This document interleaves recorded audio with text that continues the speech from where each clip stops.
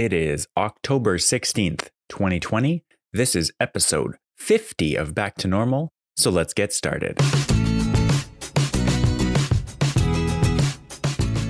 Wow, 50 episodes. This is honestly a big deal for me. When I first started this, I was like, I'm going to do this every day. So how long could it possibly take to get to 50 episodes? It's probably going to be like 6 months, right? Nope. When you're doing it every day, it takes less than 2 months. I'm very excited about the topic of today's video. And it's honestly, I think when I wrote my topic list, this was the very first one. And it's something that I've been hesitant to get to and talk about. But I told myself, I was like wishy-washy, and I was like, eventually I'm going to get to a milestone, something like 50. And I'm just going to want to talk about it. And so I put it there and I've ignored it until now. But what I want to talk about as part of the personal episode number 5 is my case of cystic fibrosis. And this is something that I have not talked about very much. Only a few close friends and family know about this. But I figure that if I'm not going to talk about it anywhere else for now, I may as well talk about it here and just put my thoughts out there and just kind of put together what's going on. So basically, I have a case of cystic fibrosis that is considered extremely mild. And I have basically the way cystic fibrosis works, which I've learned a lot about in the last few years since I figured out that I had it. It basically has to do with this one gene or one set of genes that controls how your body produces mucus. And so there are a number of different places that your body produces or uses or has stuff to do with mucus. And anywhere that happens, you can, if you have cystic fibrosis gene, what do you call them? Like gene changes or abnormalities, you can have issues relating to what is known as cystic fibrosis. And so there's things like mucus is heavily involved in the lungs. And so cystic fibrosis patients tend to have a lot of lung issues. It has to do with, there's also, so connected to mucus at the kind of the base of it, you have difficulty regulating your sodium. And that also presents as having high salt levels in your sweat. And so that's another diagnostic criteria for cystic fibrosis. I had to do once I figured out what it was, I had to do what's called the sweat test. There are a few other places. I think the pancreas can present issues with cystic fibrosis. And the other presenting criteria is that males as cystic fibrosis patients tend to have issues or missing vas deferens. And that is literally the only symptom of this disease. I'm not even sure if it's called a disease. That is my only presentation of cystic fibrosis. And so basically I learned about this when I was 29 or 30, trying to have kids, finding out that you've basically had your tubes tied genetically is definitely not something you want to hear when you're trying to have kids. And so, it's a very interesting thing to figure out that you have a very mild form of a thing. And basically if I turned out I did have cystic fibrosis, or like for people who are born with very severe cystic fibrosis, the treatment is extremely expensive. And you basically have to, because one of the things that cystic fibrosis, because your lung function is usually already decreased, you're at a hugely increased risk of pneumonia. You're at a hugely increased risk of other respiratory illnesses. And you basically, if you have a severe enough case, you basically have to spend your life in a hygienic bubble. And not to say that it's not necessarily so bad as needing to spend it in the literal bubble, but you have to be constantly worried about getting sick. You have to be constantly on the defensive. There's a movie which I highly recommend, which I just watched about a year ago, I think, called 5 Feet Apart. And it's about two cystic fibrosis patients who kind of come together, find each other, and attempt to be romantically involved with one another. And it's such an interesting story because we watched this movie about a year ago, and it's called 5 feet apart. And we're like, oh yeah, I guess you have to be apart, right? The rule, this is going to give away the game, but the rule is you have to be, as cystic fibrosis patients, you have to be 6 feet apart, because you don't want to be the one getting another cystic fibrosis patient sick. And at the time I was like, oh yeah, that's like a cute rule. And now it's like literally in a pandemic, we're all living that we all have to be 6 feet apart. And so the concept of the story of 5 feet apart is that you're supposed to be 6 feet apart, but they were like, no, we're going to stand 1 foot closer. We're going to break the rules, all that stuff. And yeah, so basically my life has been like, I lived the first 30 years of my life thinking completely normally, and was basically told when I got this diagnosis, like, because this hasn't affected you in any noticeable way so far, other than having an absence of the vas deferens, you like, basically they said, like, be careful. We don't really know how this is gonna affect your life over time, but it's something that you should be aware of. And there are certain things that they want to do. So they said that exercise is extremely important to keep your lung function high. And I'd always been very active, so that wasn't really an issue for me. But I, like, now during the pandemic, which I'll get to in a minute, I will be, every night I'll get on the exercise bike for 20 minutes, half an hour, just to keep my lungs working at kind of a slightly higher than normal amount.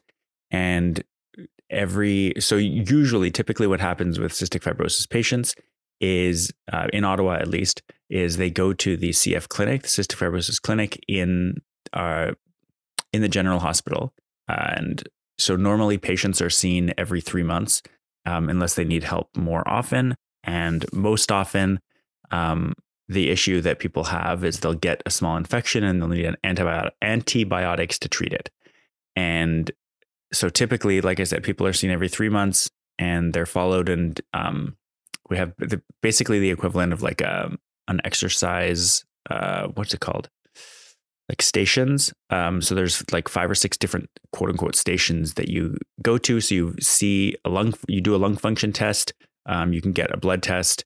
You can talk to a nutritionist. You can talk to different specialists. They'll measure your height and weight, just kind of track all your vitals. And if you need to, like, talk to a counselor, that kind of thing. And I went to see the clinic for the first time. It was about 3 years ago. I forget the exact timeline now, but it was before we were having our first child. And yeah, it's basically because I'm such a weird case of cystic fibrosis. They told me after my first visit, they said, okay, we don't need to see you every 3 months. You can come every 6 months, or you can come in 6 months and we'll check you again. We'll do all the testing. But basically they had no issues with my lung function. My lung function is actually slightly above normal for my age and height and weight because I am so active. And so after the 6 month break, I went back in and they did the same thing. And they said, basically, we still have no concerns. So I am now, as of 2 or 3 years ago, I'm now on yearly visits. And interestingly enough, we are now having yearly visits to the CF clinic have been effectively canceled in person because of the global pandemic. And so I had a virtual phone appointment in, it was March or April.